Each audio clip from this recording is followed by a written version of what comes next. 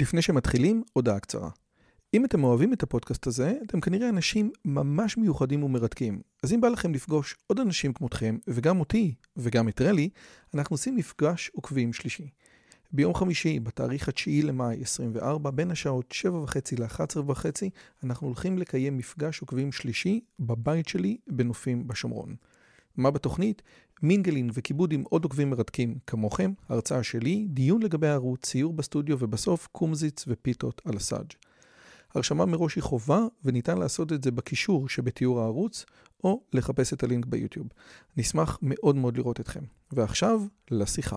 אתה צודק, אבל אני כבר לא מוצא. טוב, הנה, שלום, ערב טוב, סליחה על איך זה נקרא? סליחה על העיכוב, סליחה שלא היינו פה שבועיים. נתחיל בכבוד אכסניה, תודה רבה למשפחת בן אלי.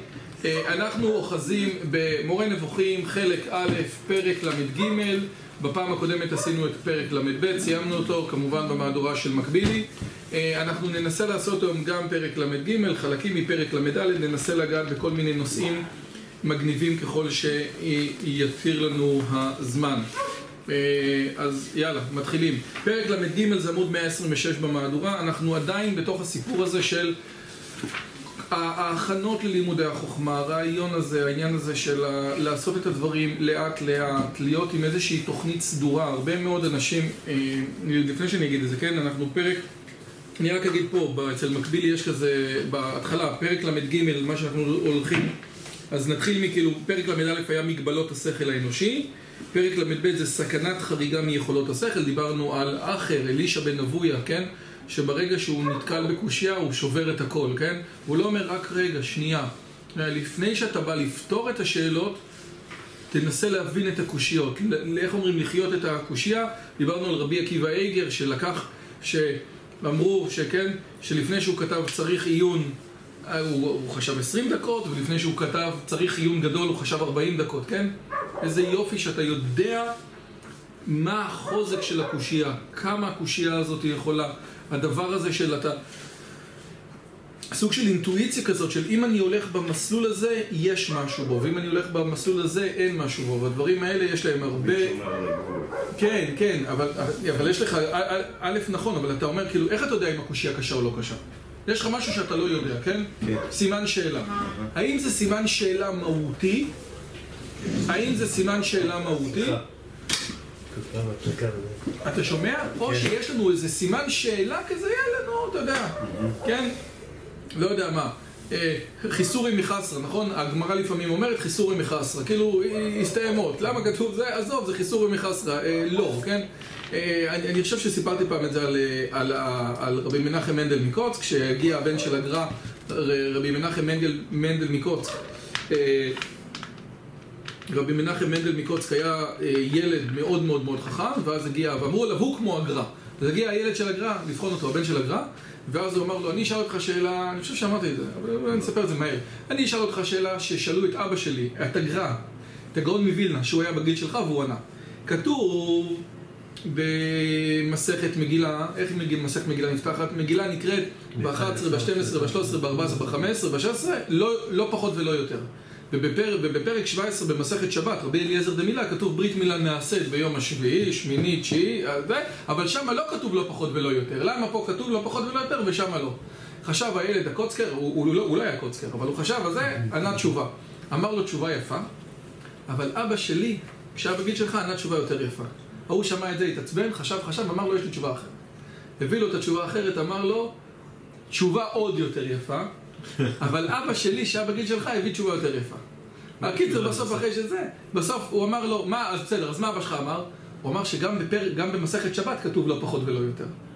אתה מבין? אבא שלי אמר, זה הרעיון, יש קושיות שהן חזקות, קושיות שהן חלקות. עכשיו אנחנו בשלבי הלימוד. לא ענו על השאלה. מה? ענו על השאלה או לא? התשובה היא שאין שאלה. התשובה היא שאין שאלה. זה שאלה מכשילה. זה שאלה מכשילה, אבל באמת, כדי להבין, אתה צריך לדעת בפני מה אתה עומד. אתה נעמד מול קושי פילוסופי, קושי בחיים. לפני שאתה בא לפתור אותו, ואתה אומר, אוקיי, אי אפשר, זהו, זה לא עובד. תנסה לחיות את הקושי הזה, כן? כמו שדיברנו על... שאלה מעניינת. תשאל. על רבי, כן, תישן, תבין, תאריך, נכון. זה מסר חזק. כן. יופי, עכשיו, אז זה בעצם מה שאנחנו עוסקים, אתגר לימוד מעשה מרכבה והחשיפה והסדרות. בסופו של דבר, רוב הדברים, מה שאנחנו מנסים ללמוד פה זה איך לקחת את הדברים לעולמות שלנו, כן? בסופו של דבר אנחנו משקיעים פה זמן, שבוע אחרי שבוע, איך לקחת את הדברים לעולמות שלנו, כן? איך אני מתמודד עם הדברים האלו. היום אנחנו נראה שהדברים האלה לא רק קשורים לחוכמת האלוהות, אלא הם קשורים בכלל לכל אחד. אז זה דווקא פרקים שיותר קל יהיה לכל אחד לבוא ולהגיד, אוקיי, איפה זה תופס אותי, איפה זה מדבר אליי, מה אני יכול ללמוד מזה. אומר הרמב"ם, עמוד 126, דע, שמזיק מאוד להתחיל במדע הזה, כלומר במדע האלוהות, וכן לבאר את משמעויות משלי הנבואה, ולהעיר על ההשאלות שנעשה בהם שימוש בנאומים שספרי הנבואה מלאים בהם, יד השם, אוזן השם, בהירה את אדוני כעין החשמל, כל הדברים האלה, כל כן, הנביא בעצם מדבר לכוח הדמיון, הנביא לא מדבר במשוואות, מכיוון שהנביא מדבר לכוח הדמיון, אז הוא מדבר מתוך איזשהו מקום כזה שאתה אומר, רק רגע, למה הוא מתכוון, כן? ולכן בדרך כלל, גם בבית ספר, אתה קורא את ההפטרה, אתה לא מבין אותה. אם זה סיפור אתה מבין, אם זה ישעיהו, ירמיהו, יחזקאל, אלוהים יעזור. זה לא פשוט להבין את ההפטרה, כן? לא סתם אנדרדוס עשו את הבדיחה הזאת, שכאילו אחד יוצא מהבחינה, הוא אומר, יוצא מהתפילה. הבנת משהו מההפטרה? הוא אומר, נראה לי משהו על נחמה דיברו שם. אף אחד לא מבין את העניין הזה. אני חושב שיש בזה משהו יפה, כן? מה זה הפטרה? זה נראה לי נחמה, אני לא יודע. כאילו, אם זה סיפור זה מקסים. למה? כי זה דימויים של העולם של הזה. כמו שקשה לקרוא שירים, כן? לכל אחד יש לו את ה... לא כולם אוהבים לקרוא שירים. דווקא השבת זה היה ממש סיפור, וזה היה ממש קשור לפרשה. נכון, נכון, לא, בסדר. אבל אמרתי, לא זה. לא זה. הוא רצה לקחת חזרה את מה שלקו בחוקת, זה... יפה, יפה, אני אגיד לכם משהו אחד. מי העתיק מי רוצה לשאול? היוונים או העברים העתיקו את הסיפור הזה של שמפקד לפני שהוא יוצא למלחמה, אז הוא נודר שיקריב את הבת שלו. אני לא ראיתי את זה במסורת היהודית. היה סרט על היוונים שהם יצאו לטרויה, לכבוש את טרויה, ולא היה רוח, הם עומדים שם עם הספינות שלהם, והיה רוח, והיה צבא. אבל טרויה, אם אני מבין נכון, טרויה מתרחשת לפני. טרויה מתרחשת אחרי הנושא של אחרי, זה שינוי, כאילו מי העתיק מי. אני חושב שאלה מסורות קדומות. אגב, אני מזכיר לכם, בספר, בפרשת חוקת, כתוב, על כן יאמר בספר מלחמות אדוני. יש ספר, מה זה אומר? יש ספר, יש מסורות קדומות שרצות בעם, יש ספר. רש"י מדייק את זה למשהו אחר, הוא אומר, כשיספרו את הסיפור, ככה יאמר, או ככה העבירו את הסיפור. זה פירוש אחד, אבל יש פירושים, שאתה יודע, שהמסורות האלה היו מסורות, וכולם התייחסו לתוך המסורות האלה. אגב, זה נקרא איפיגניה, הסרט. אז את זה אני לא הכרתי, אבל בטוח, אגב, לגבי יפתח, אני רק רוצה להגיד משהו אחד. הרי יפתח אמר שהראשון שיוצא מפתח ביתי, אני מקריב אותו, הוא חשב שחמותו תצא, זה לא... ואז בעצם יצא הבת שלו, כן? למרות שמי יוצא מפתח ביתו? הוא כאילו חשב, אומרים שהוא חשב שהכלב שלו יצא, אבל מי מקריב כלב? אבל בסדר, לא חשוב. אבל תחשוב איזה כוח אמונה יש לו להקריב. יש דיון בחזרה. בגלל זה הוא היה גם מנהיג הזה. הוא לא יודע זה מנהיג ארס. אתה יודע מה זה ארס? זה ארס, אתה יודע מה המנטליות של ארס? זה מדע. אם הוא עכשיו, מי שרוצה, הוא מקריב אותו. ואגב, הוא יפתח, אם אתה מסתכל עליו, והוא יפתח הגלעדי, הוא בן אישה זונה. לא, הפוך. למה אומרים את זה? אפילו יפתח, שהוא ארכי פרחי, שהוא הולך עם הפוחזים, והריקים והפוחזים, זה כתוב בטקסט. והוא, אתה יודע, הוא הולך, אתה יודע, מנהיג כנופיית רחוב. זה קצת מזכיר את דוד, לא? לא. דוד היה גם כן נאספים כל מיני. לא, הוא ישרק. יפתח הוא באמת מהזה. הוא אומר, אפילו יפתח בדורו, נותנים לך שתבין, אפילו יפתח בדורו כמו שמואל. עכשיו, השאלה היא, למה פנחס לא ביטל לו את הנדר? כן, הרי יפתח לא בא לפנחס כדי שלבטל לו את הנדר. כשאומרים יפתח בדורו כשמואל בדורו, מנסים להגיד לך, תראה, אתה מבין שיש הבדל גדול מאוד בין שמואל לבין יפתח, נכון? זה הולך, זה בן של אישה זונה, זה מה שנקרא. זה קורא שמו. אפשר להגיד שהוא בן זונה. ספר אנשים ריקים. ולמרות זאת, תתייחס אליו כמו שאתה מתייחס לשמואל. עכשיו, השאלה היא, אני שמעתי איזה דבר תורה יפה, למה כאילו יפתח לא הלך לפנחס כדי שפנחס יתיר לו את הנדר? כי הוא אמר, אני לא בא אליו. אבל השאלה, למה פנחס לא היה בוגר?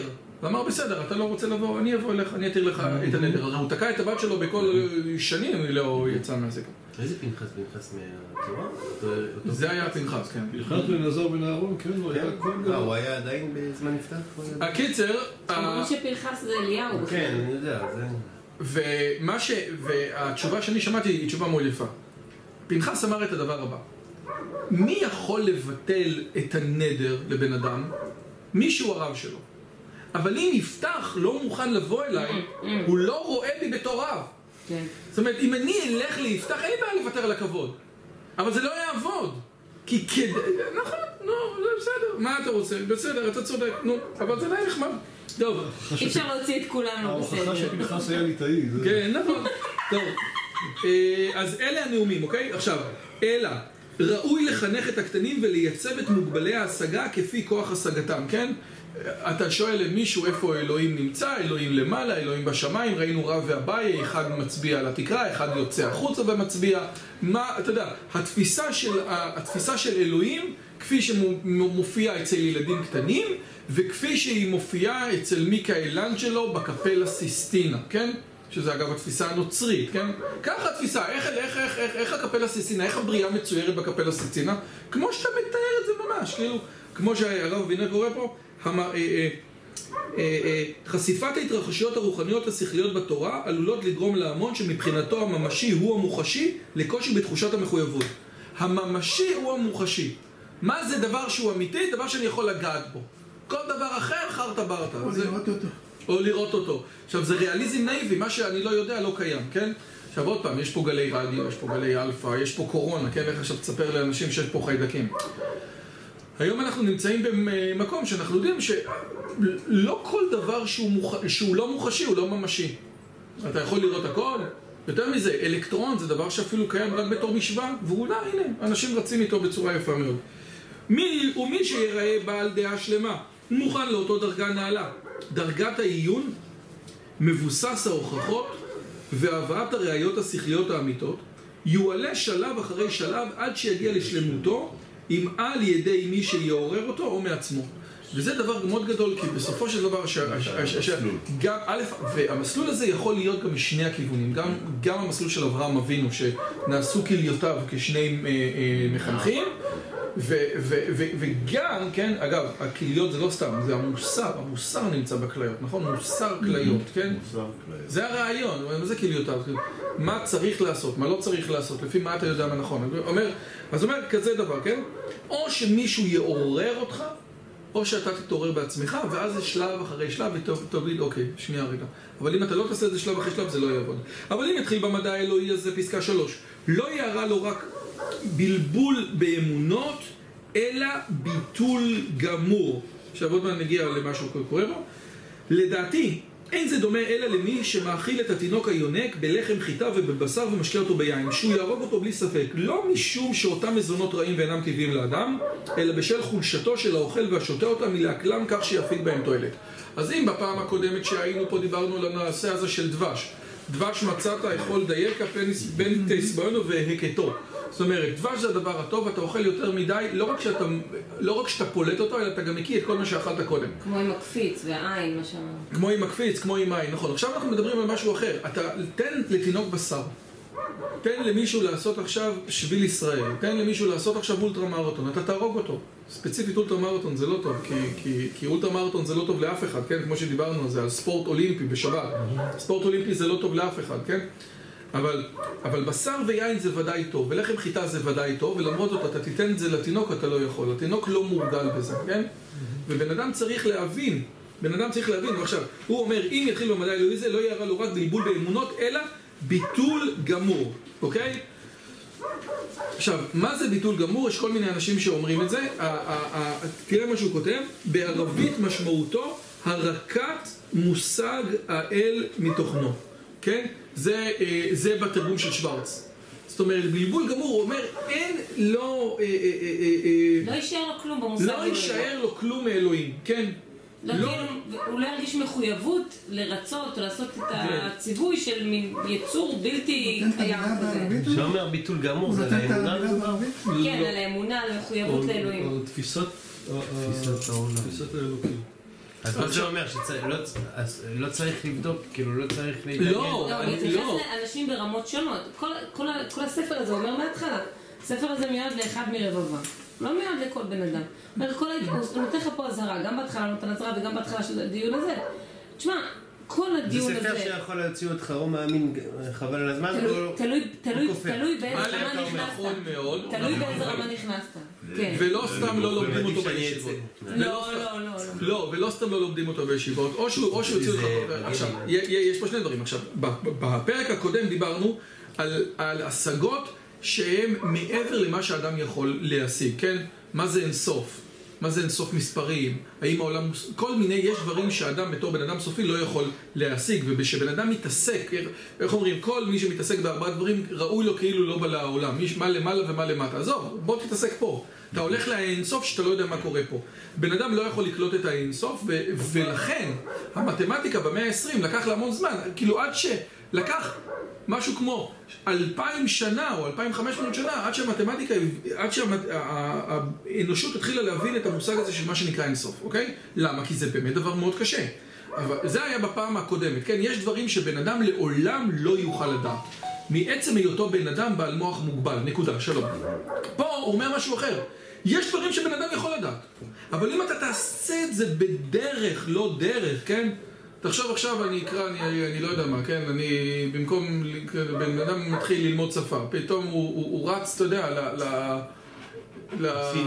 כן, לא, נניח אפילו אני עם הצרפתית, כן? פתאום אתה הולך לאיזה טקסטים, עזוב, אתה, גם דבר שבן אדם... אפילו שייקספיר. כן. נכון, אתה בא לראות איזה סרט ש...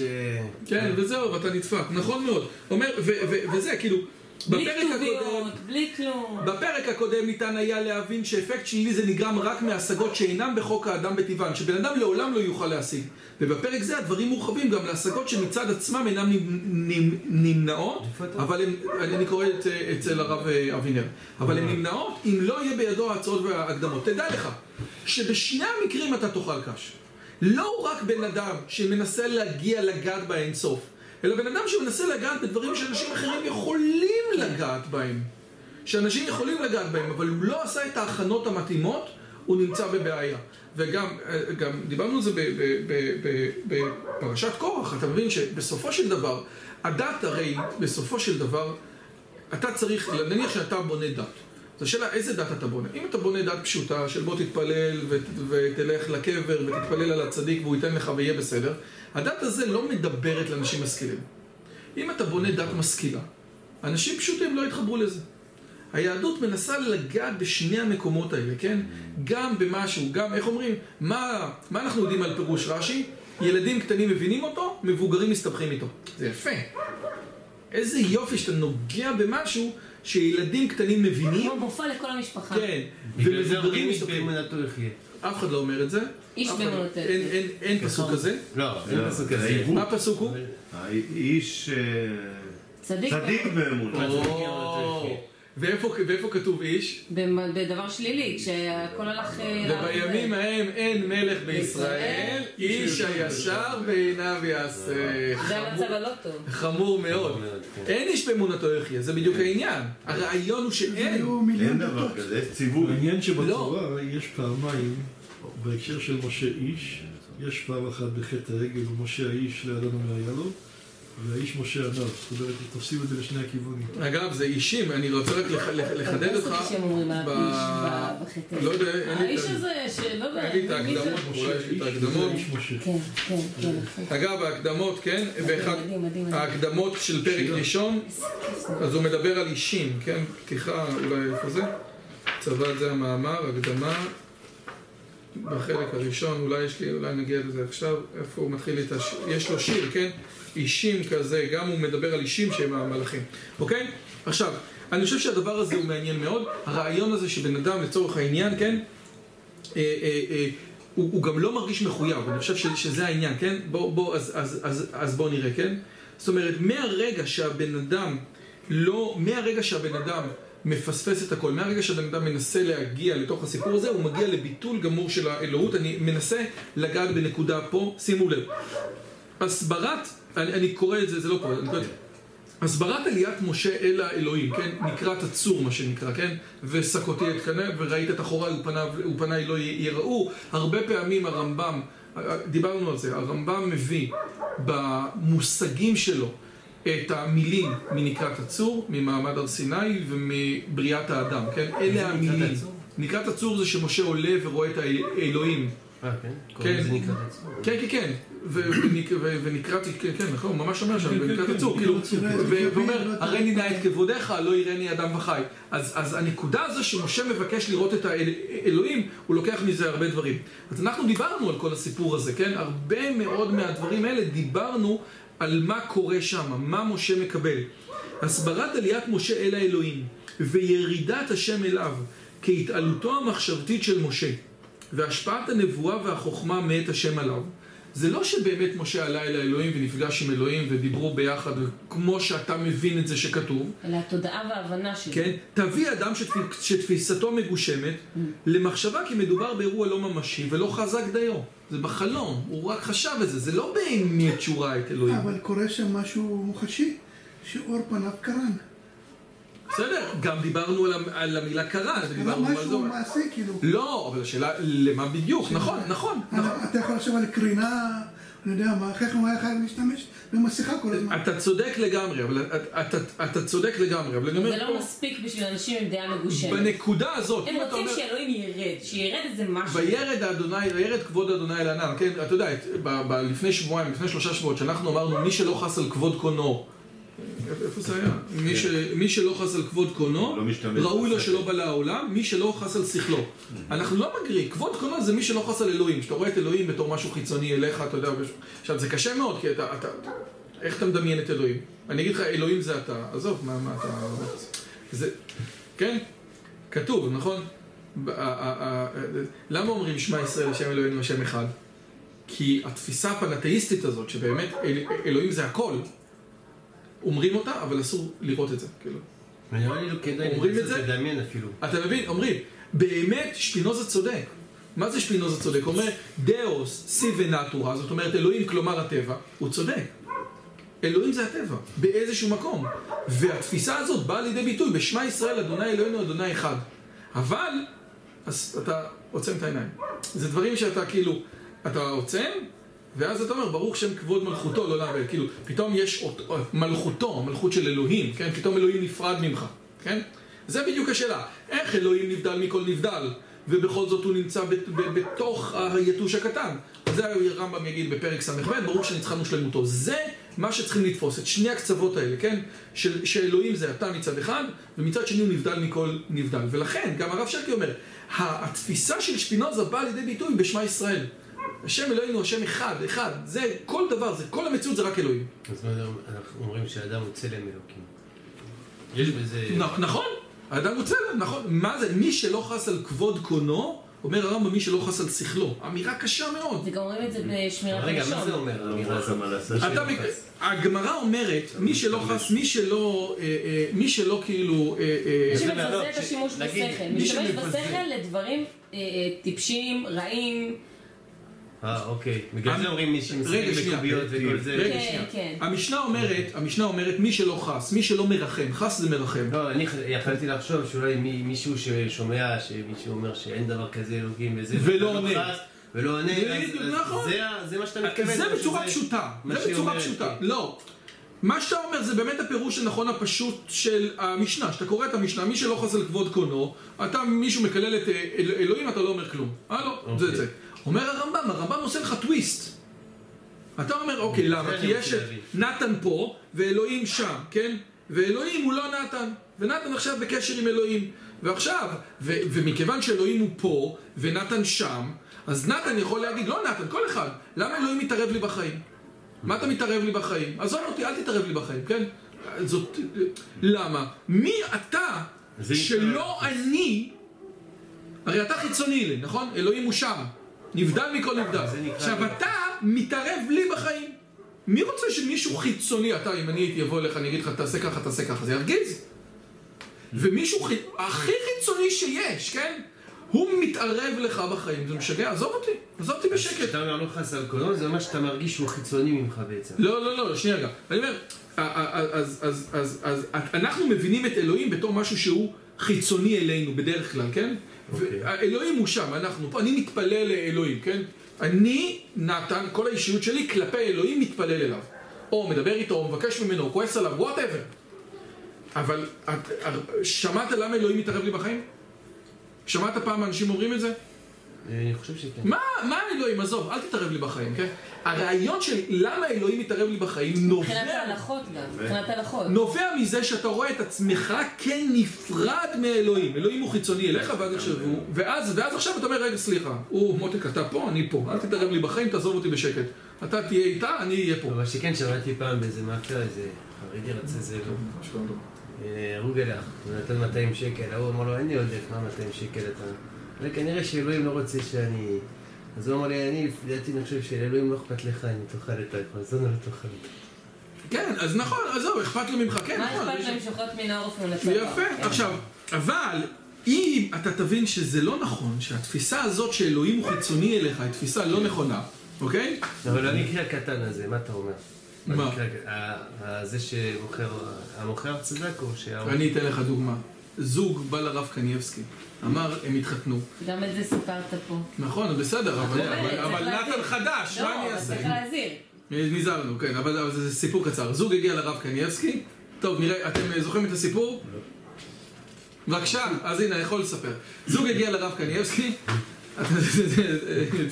והוא בא אליו, אחרי שהם התחתנו, פתחו את הדלת של הבית ומצאו על הסלון, כאילו בסלון, זוג יונים. שאלו אותו מה זה אומר. אז הוא ענה, זה אומר שהשארתם את החלון פתוח. אתה מבין? מה זה היום אני חושב? לא, יש. נכון. איך פרויד אמר, לפעמים בננה זה רק בננה. ואגב, הרב קוק כותב מאמר בספר שנקרא עדר היקר, ושם הוא כותב, יש לו מאמר שנקרא דעת אלוהים. הוא אומר, תראה, הדור הזה, למה הדור הזה שונא את הדת? כי הוא רוצה להתחבר לאלוהים, כן? ככה הוא אומר, הוא מדבר על הדור של 1900, הוא אומר, הרעיון הזה, אנשים מבחינתם, אלוהים הוא זה רחוק, אבל הוא לא, הדת שמה את אלוהים באיזשהו מקום. אם אלוהים הוא חיצוני אליך, כן? אז זה משהו אחר. אבל אם אלוהים הוא פנימי, רגע, אם אלוהים הוא פנימי, אם כבוד קונו, זה מי שלא חס על השכל שלו. וואו.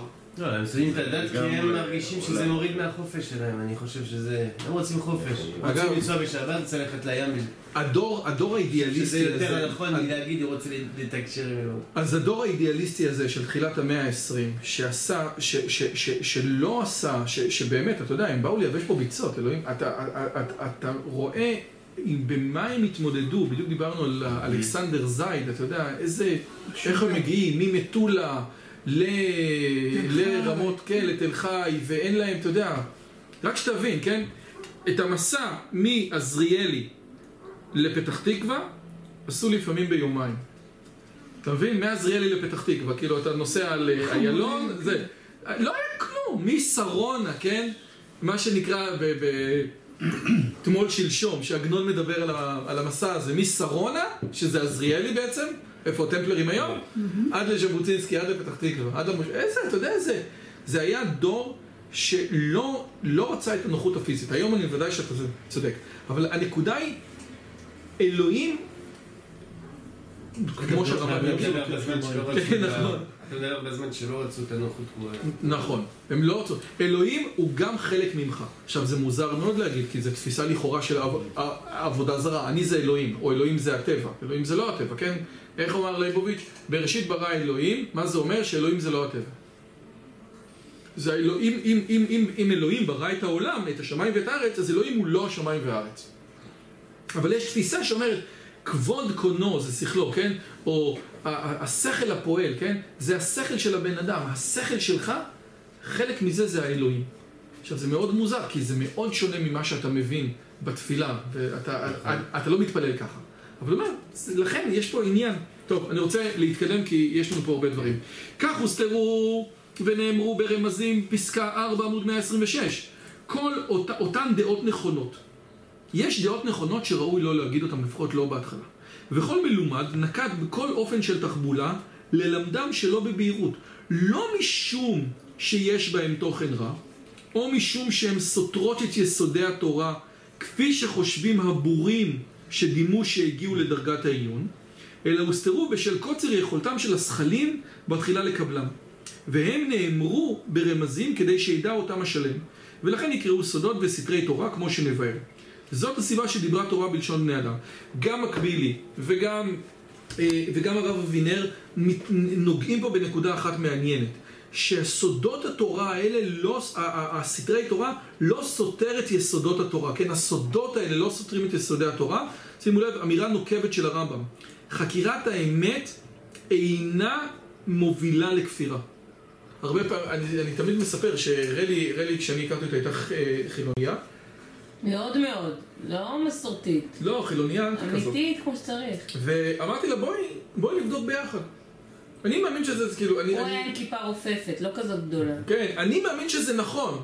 אז בואי נבדוק את האמת, ונלך לפי האמת. נלך לפי מה שנכון.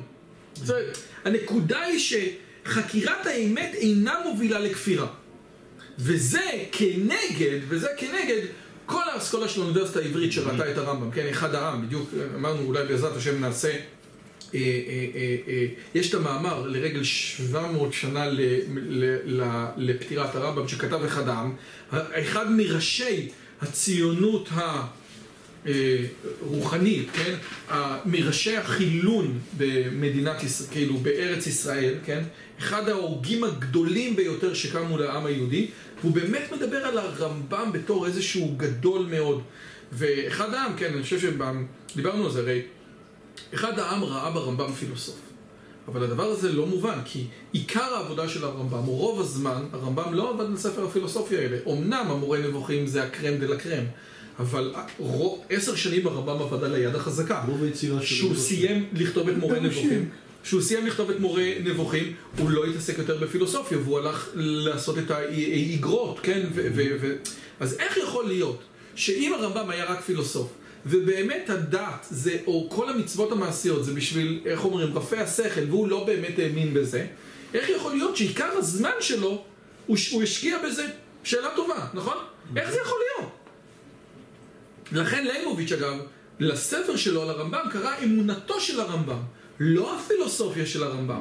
כי הוא ניסה בדיוק להגיד, אל מול כל החבר'ה של האוניברסיטה העברית, כן? אם זה פינס, ואם זה אבן שמואל, ואם זה אחד העם. הוא אומר, אחד העם מבחינתו הסביר את זה בזה שהיה לו יידישקייט, היה לו מסורת מבית אבא, אז לא היה לו נעים, כן? אבל הוא אומר, לא, זה לא נכון. זה לא שהרמב"ם הסתיר, כן? זו דחייה של תפיסת חוקרים אחרים, שהרמב"ם הסתיר את דעתו האמיתית מפני שיש בה שמץ של כפירה. לדעתו זו משמעות התורה לאמיתה, כן? זה הרעיון, זאת אומרת, הנקודה הזאת, עכשיו אפשר לבוא ולהגיד, האנשים האחרים יגידו, טוב, בסדר, את זה עכשיו הרמב"ם הוא כותב פה, כי הוא רוצה להסתיר את הדעה האמיתית שלו. דיברנו על זה כמה פעמים. פספסתי משהו, איזה דעה הוא רוצה להסתיר? שכאילו ההלכות זה רק... השאלה היא האם הרמב"ם באמת, בעומק ליבו היה בן אדם דתי. האם הרמב"ם מתפלל באמת, כמו שאתה מתפלל, או שהוא לא באמת התפלל, כי הוא הבין שהתפילה רק אמורה לעבוד על הבן אדם. כמו שאני מתפלל, הוא בטוח. כן, לא, זה... אתה מבין? כן. פעם... אני חושב שבהקדמה ליד החזקה, הרמב"ם בעצמו כותב שכל מה שיהודי שלם צריך זה לעבור על היד החזקה. כן. זה מה שצריך. לעבור על התורה, ואז על היד החזקה ושלום על ישראל. מה רצה להסתיר, אבל לא הבנתי. האם הרמב"ם היה פילוסוף שחשב שהמצוות המעשיות הן סתם? אנחנו בחלק ג' בעזרת השם נגיע לטעמי המצוות. אגב, סליחה, שהם לא סתם. למה הוא כתב את משנה תורה לרמב"ם? הוא כתב את זה להמון. הוא כתב את זה להמון. למה הוא השקיע בזה כל כך הרבה שנים? הוא כתב להמון. הוא כתב להמון. כאילו השאלה היא האם יש שני רמב"ם? האם יש את הרמב"ם של משנה תורה? זה שאלה בחקר הרמב"ם, כן? האם יש שני רמב"ם? זאת אומרת, רמב"ם שכתב את משנה תורה, שזה הרמב"ם שהוא המחנך הפדגוג שמנסה להסביר ולעשות איזשהו סדר בקורפוס הגדול מאוד של ההלכות של התלמוד, אבל יש את הרמב"ם האמיתי של הפילוסופיה, והוא המורה נבוכים. ואני חושב שאלה באמת, זה מה שהחוקרי רמב"ם בדרך כלל אומרים, רגע. זה חייב להתנגד אחד לשני? יש כאלה שאומרים, קודם כל... הגעת לאקשן. קודם כל יש כאלה שאומרים שבנקודות מסוימות כן, זאת אומרת, ויש כאלה שאומרים שבנקודות מסוימות לא. הנקודה המרכזית, ראית ששאלתי לך, נכון? תודה. הנקודות המרכזיות היא שבסופו של דבר הוא אומר, שתהיה בריא. הנקודות המרכזיות באמצע, זה כאילו הפריע לו כזה דבר, הוא אומר, הנה, זהו, מצאתי את זה. הנקודות המרכזיות בסופו של דבר אומרות את הדבר הבא. הרמב"ם אומר, ופה הוא אומר את זה בצורה ברורה, ואתה יכול לבוא ולהגיד, טוב, הוא מחרטט, אבל אנחנו לא אומרים את הסיפור הזה. זה שהוא אמר שחקר האמת... כן. זה לא. לא משום שהם סותרים, כן, לא משום הסותרים. שים לב, תראה, משפט זה, תראה מה הרב אבינר כותב. משפט זה חשוב מאוד לכל המנסה להבין את סתרי התורה, אליהם רומז הרמב"ם. לאורך הדורות היו שחיפאו או שטפלו שב על הרמב"ם ותלו בו תפיסות בעייתיות. לשיטתם או שטותם, ככה כותב הרב אבינר, הרמב"ם מחזיק חס וחלילה בדעות שנויות במחלוקת וברעיונות כפירה או קרוב לכך, אך מסתיר זאת מסיבות חברתיות וחינוכיות. אסור שההמון ידע את הדברים האלה, כן? הרעיון הזה, כן? שההמון ידע שאלוהים לא באמת כועס, הוא גם כותב את זה, כן? אם ההמון ידע שאלוהים לא באמת כועס עליך, אז אתה לא, עכשיו שלא אכפת לו לך, שלא משנה כלום. החלק מזה שאנשים לא עושים חטאים, זה מהפחד מהגיהנום. כי אלוהים כועס עליהם, כן? אבל גיהנום זה המצאה של הנוצרים. אבל זה הפחד, זה היה שם והוא נמצא בתלמוד. אז מכיוון שכך, אם עכשיו אני אגיד לך שבאמת אלוהים לא כועס ולא אכפת לו ממך, ואלוהים לא משתנה יחסית אליך, כן? ראינו לגבי ישב, אלוהים יושב אז הוא לא משתנה. אז זה, הדבר הזה, זה בעייתי. אסור להגיד להמון, אומר הרמב"ם, כן? שאלוהים לא כועס. אסור להגיד את זה. כי אם תגיד להם את זה, אתה מפספס את הכל. הבנו? אז בואו לא נעלה את זה ליוטיוב. אוקיי? פרשנים אלה קיימו בעצמם את מאמר חז"ל. אם ביקשת להיחנק, יתעלה באילן גדול. שהרי במשפט זה, קובע הרמב"ם נחרצות וחד משמעיות, שאין בסתרי תורה כל דבר רע, ואין הם סותרים את יסודות התורה. ומסביר שהמחשבה כי רעיונות אלה מוסתרים בשל בעיה מהותית, התמונה בהם היא תוצאה של יומרנות פילוסופית וגאווה. אנשים לא אפשר להיות יהודי דתי מאמין אמיתי ביחד עם כל הבעייתיות של הסתרי תורה והסודות, כן? האם אתה... זה טענה שלא עומדת בסעיף 4, שכתוב בפירוש, הוא אומר בפירוש שזה לא המצב. לא, לאט לאט. כי פה אנחנו נמצאים בשלבי הלימוד. אז רגע, אני מסכים. הרב אבינר מסביר משהו שהטענה הזאת היא לרמב"ם יש שני רמב"ם, שתי תפיסות, זה סותר לגמרי את סעיף 4, זאת אומרת, מי שמבין ככה לא יכול את הסעיף. כן, אבל כנגד זה אנשים אומרים, מה זה הסתירה מהסוג השביעי, שבן אדם סתירה מהסוג החמישי? אני אומר דברים שהם לא נכונים, כדי שההמון יירגע. כנגד זה אמר הרב חיים נבון, שאני חושב שדיברנו פה, שאי אפשר להגיד את זה, כן? שאפשר להגיד שהרמב"ם חשב שהעולם בנוי על 3 צבים שהולכים על פיל גדול, או על 3 פילים שהולכים על צב, אבל הוא הסתיר את הדעה שלו כל כך טוב. מאיפה מצאנו בן אדם, בייחוד בימי הביניים, שכותב ספר, וכותב בו את מה שהוא לא מתכוון? יש כבר וידאו. כן, יש גבול. זה כמו שאנחנו מפציצים בעזה, את הדיונו. כן. אסור להגיד למה שאתה מפציץ דיונו. זה בימי הביניים שלא היה תופס. זה כמו שאתה אומר על התורה שהיא רוצה לגעת בכל שכבותה, אז הוא עשה אותו דבר. אז בואו נסתכל בבקשה על סעיף 5, ואז נסתכל על בדיוק מה שמשלים את זה.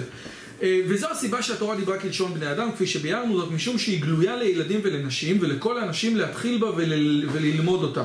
ואין ביכולתם להבין את הדברים כהווייתם.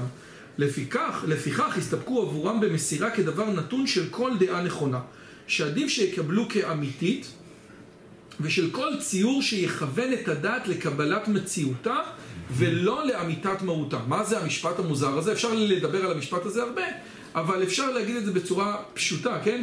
כמו האמירה שהשם הוא אחד.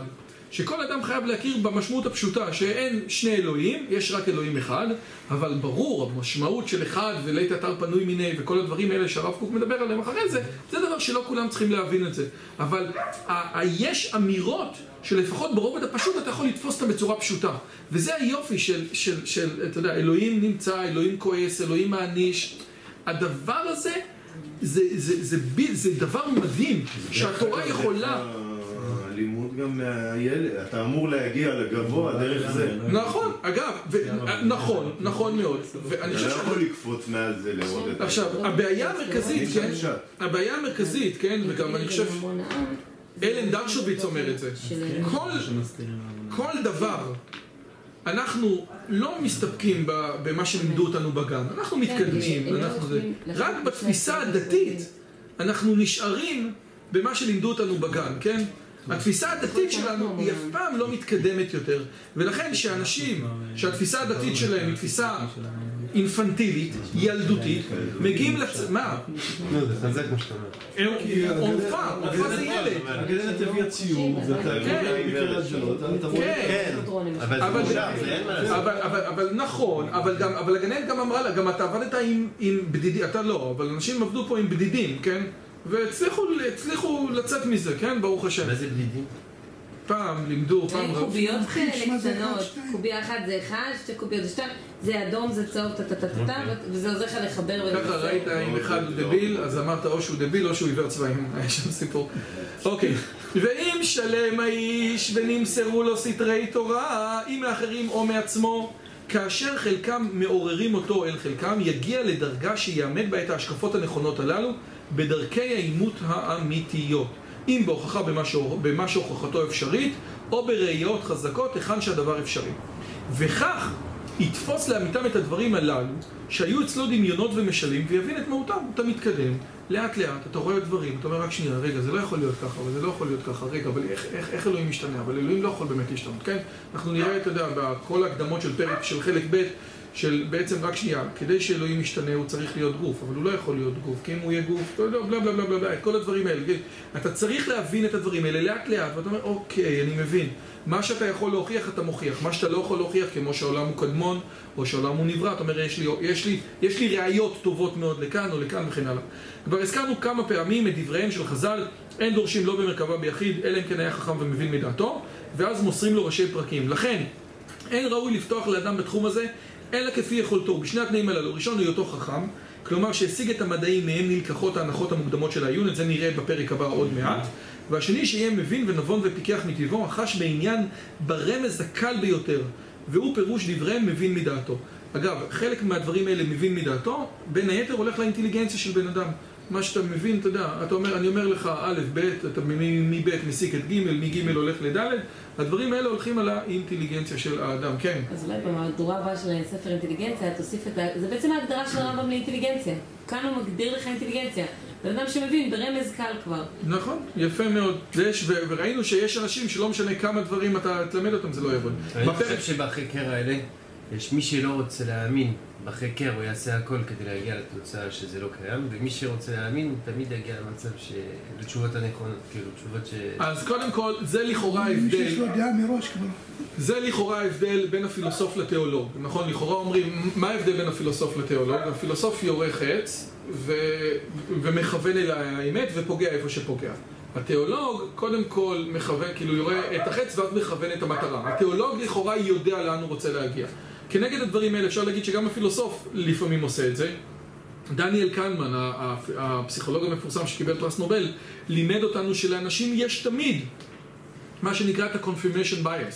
את זה שהם יותר מקשיבים לדברים שעוזרים להם בתיאוריה, ופחות מקשיבים לדברים שמתנגדים לצד שלהם. איך לחיות גם. כן, נכון מאוד. ולכן הרמב"ם אומר שבהקשר הזה אתה צריך להיות אמיתי ולבוא ולהגיד, שנייה, מה האמת? האם האמת זה מה שאני עושה, או האמת זה לא? בפרק הבא עבר לך את הסיבה לכך שאין ללמד את ההמון בדרך העיון האמיתי ולחייב אותם להשיג את דמויות הדברים כפי שהם, ושהכרחי ונחוץ שלא יהיה הדבר אלא כך ואומר. ופה אנחנו מגיעים לפרק למד', פרק שהוא פרק גדול מאוד, אתגר לימוד מעשה מרכבה.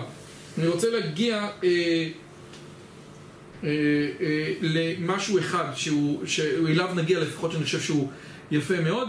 לימוד מעשה מרכבה זה לימוד המטאפיזיקה, זה לימוד בעצם חוכמת האלוהות, זה לימוד מה שנמצא בבסיס של המציאות, כן? מטאפיזיקה, מטא זה כאילו אחרי או מעבר למציאות, מעבר לפיזיקה. מה הם אותם יסודות שעליהם אנחנו בונים את המציאות הפיזיקלית שלנו?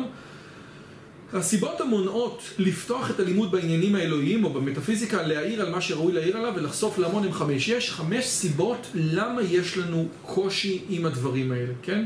אנחנו נגיע כנראה היום או לסיבה השנייה או לסיבה השלישית, נראה איפה נגיע. הסיבות המונעות לפתוח את הלימוד בעניינים האלוהיים. למה אנשים מסתבכים בדברים הללו? יש 5 סיבות למה אנשים מסתבכים. הסיבה הראשונה, פסקה 2. קושי הדבר בפני עצמו ודקותו ועומקו. נאמר, רחוק מה שהיה ועמוק עמוק מי ימצאנו. זה קהלת אומר את זה. ונאמר, והחוכמה מאין תימצא. ואין ראוי להתחיל בלימוד בדבר הקשה ביותר והעמוק ביותר בהבנה. ואחד המשלים המפורסמים באומתנו הוא דימוי החוכמה למים. וביארו חכמינו עליהם השלום, במשל זה כמה עניינים. ומכללם שיודע לשחות יוציא פניני מקרקעית הים, ומי שאינו יודע לשחות יקבע. ולכן לא יתעסק בשחייה אלא מי שיתאמן בלימודה. יש דברים שהדבר עצמו הוא מסובך, והדבר עצמו הוא מורכב, והדבר עצמו דורש שהבן אדם יקרא את הפסקה הזאת עוד פעם, ועוד פעם, ועוד פעם. הרבה פעמים יוצא לי לקרוא איזה ספר שאני לא מבין אותו, ואז אני צריך לקרוא את הפסקה שוב. ואני צריך לקרוא את הפסקה שוב. זה אחרי כמה שנים. כן, נכון, לפעמים אתה צריך לקרוא את זה. הקושי הדבר בפני עצמו. לפעמים זה אחד על השני, כל מיני מהלכים כאלה קשים, אתה צריך לתת לזה את הזמן. יש דברים קשים, ומי שנכנס לדברים הקשים האלה, עוד פעם, אפשר לבוא באמת ולהגיד את זה, באמת, אנחנו עכשיו נמצאים בתקופת בחינות של הסמסטר, יש קורסים קשים. יש קורסים שאתה יודע, אתה שואל את עצמך, אשא עיניי אל ההרים, מאין יבוא עזרי. באמת קורסים שהם נורא קשים ומצריכים בייחוד במתמטיקה, בייחוד בפיזיקה, דברים שבן אדם, אתה יודע, גם בסופו של סוף ההיגיון זה מה שבן אדם רגיל. פתאום אומרים לבן אדם כל מיני דברים שהם כל כך לא קשורים לעולם שלו. אחד הדברים שקשה, אתה יודע, בסופו של דבר יש לנו אינטואיציות לגבי המכניקה, כן? אנחנו ראינו דברים שנופלים, אנחנו ראינו את הדברים, ראינו התנגשויות, כולנו שיחקנו ביליארד, אנחנו מכירים את הדברים האלה. אבל בחשמל ובמגנטיות יש לנו פחות אינטואיציות. ובתורת הקוונטים אין לנו בכלל אינטואיציות. בחיים לא ראינו בור פוטנציאל. מה זה הדברים האלה? ולכן הדברים האלה דורשים ממש יש קושי הדבר בפני עצמו ודקותו ועומקו. זה דבר אחד. הסיבה השנייה היא קוצר דעתם של בני האדם בראשיתם. וזה מפני ששלמותו הסופית של האדם לא ניתנה לו מראש. זה דבר יפה מאוד. גם דיברנו על העניין הזה של הבן אדם, השכל בפועל, או מה שהבן אדם יוצא. בן אדם מגיע לעולם עם הרבה פוטנציאל, רוב האנשים לא יממשו אותו. לא יממשו את מה שהם יכולים להיות. מה שנקרא, ישאלו אותי למה לא היית זושה? זאת שאלה טובה. זאת שאלה טובה. כי רוב האנשים לא יכולים להיות לא זושה ולא מי שהם, כן?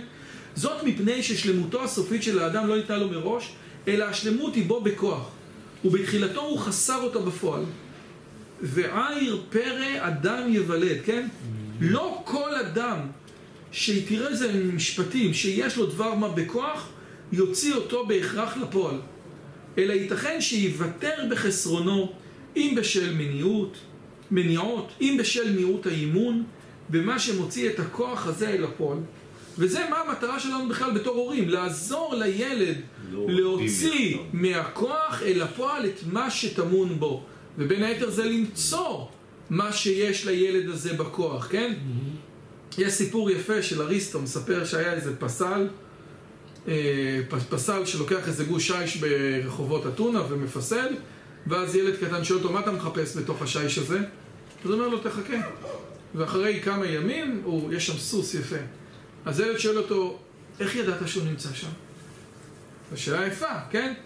כי בעצם הוא היה שם בכוח, אבל הוא לא היה שם בפועל, והוא הוציא אותו מהכוח לפועל, כן? זה כמו שקראנו לחוקת, משהו יפה, בדיוק זה, שמה זה טומאת מת?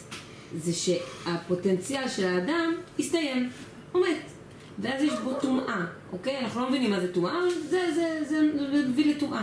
איך אתה פותר את הטומאה הזאת? עם פרה אדומה. מה הדבר היפה פה? מה זה פרה אדומה? זה משהו שאתה לא יכול לתפוס בשכל. משהו אלוקי שאתה לא יכול לתפוס בשכל. למה זה מוריד ממך את הטומאה הזאת, את התחושה הזאת של אוי, הפוטנציאל נגמר? בגלל שזה אמור לעורר בך את ההבנה שבעצם אף אחד לא יכול להגיע למימוש הפוטנציאל שלו, כי ההבנה הפוטנציאלית היא אינסופית. אתה לא תצליח להבין את כל מה שיש להבין אף פעם, אף אחד לא יצליח. זה שני דברים. והמחשבה על זה מרפא את התחושה הזאת של אוי איזה פספוס, הוא לא היה מצליח גם ככה, גם אתה לא תצליח, יש לך עוד הרבה, אתה רחוק מאוד. כשכל שאתה מתקדם יותר, כן, אתה מבין עוד יותר כמה אתה לא מבין. זה עצמו זה לך עם הייאוש הזה מול ה... אז לא, כי אתה חייב להמשיך להתקדם.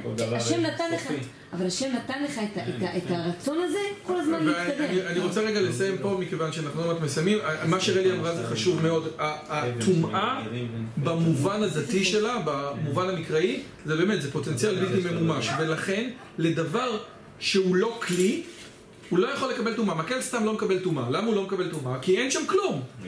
ומה אבי אבות הטומאה? הבן אדם, כן? אדם יסודו מאדמה. למה בהמה נקראת בהמה? כי באה מה שאתה רואה זה מה שיש. עגל נולד, עגל אחרי 3 שעות, יש לו את כל הפסיליטיז, את כל התכונות, את כל הפיצ'רים, כל הפיצ'רים פתוחים, וככה הוא יסיים, כן? פתחו את כל הפיצ'רים. בן אדם, הפיצ'רים שלו נפתחים בשלב מאוד מאוד מאוחר. בן אדם זה החיה שלוקח הכי הרבה זמן, שהיא הכי הרבה זמן חסרת יכולת, כן? ולכן יש טומאת זרע, כן? טומאת זרע, פוטנציאל בלתי ממומש. טומאת נידה, פוטנציאל בלתי ממומש. היה יכול להיות פה חיים, אין פה חיים, כן? כל הרעיון הזה של הטומאה, זה אגב, לנו קשה מאוד עם טומאה, כי אנחנו לא מכירים טומאה, ולכן אנחנו מסבירים שטומאה שווה לכלוך. אבל בחפירות ארכיאולוגיות אנחנו רואים שליד המקווה יש בית רחצה.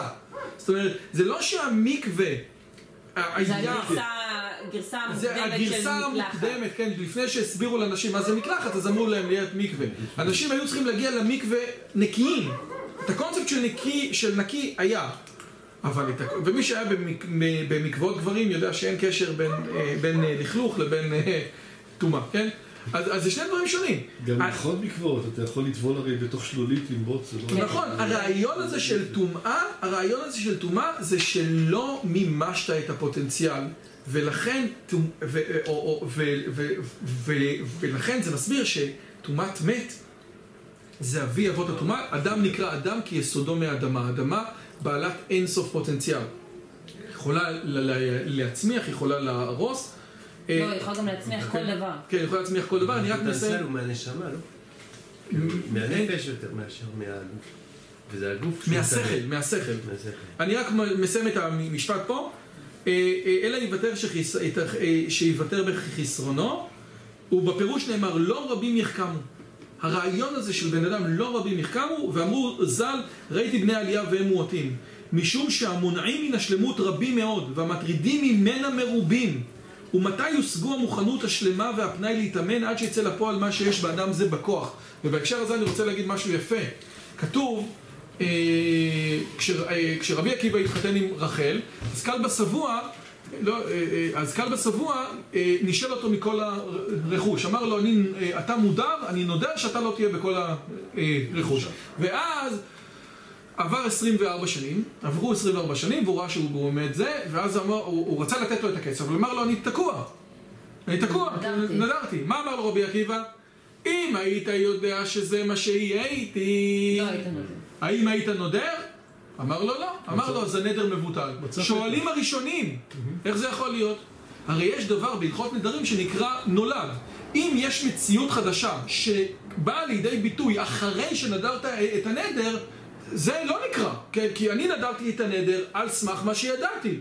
אם יש מציאות, ברור, אתה יודע, אני שם $1,000 על זה, $1,000 על זה שבנט יחזיק שנה. עכשיו, אוקיי, אם הייתי יודע שהוא לא יחזיק שנה, אז זה לא עובד, כן? יש דבר שנקרא נולד. אם משהו, אחרי שנדרתי, משהו התחדש בעולם, זה לא נקרא שאני יכול לבוא ולהגיד, לו הייתי יודע, זה לא היה עובד. הבנו את השאלה? אז ברור, אם הוא היה יודע. אבל הוא נהיה תלמיד חכם אחרי שהוא נדר. אז איך רבי עקיבא יכול לשחרר אותו מהנדר אם הוא נהיה תלמיד חכם אחרי? הרי מה רבי עקיבא אומר לו? לו היית יודע, כן? לו היית יודע שאני אהיה תלמיד חכם, אבל אני הייתי תלמיד חכם אחרי 24 שנים.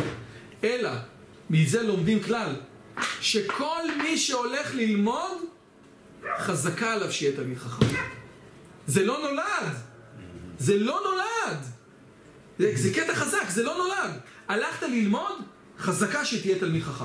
עכשיו, איך זה יכול להיות? רוב האנשים הולכים לישיבה ולא נהיים תלמידים חכמים. איך זה יכול להיות? איך זה יכול להיות? זאת אומרת, זה הרעיון.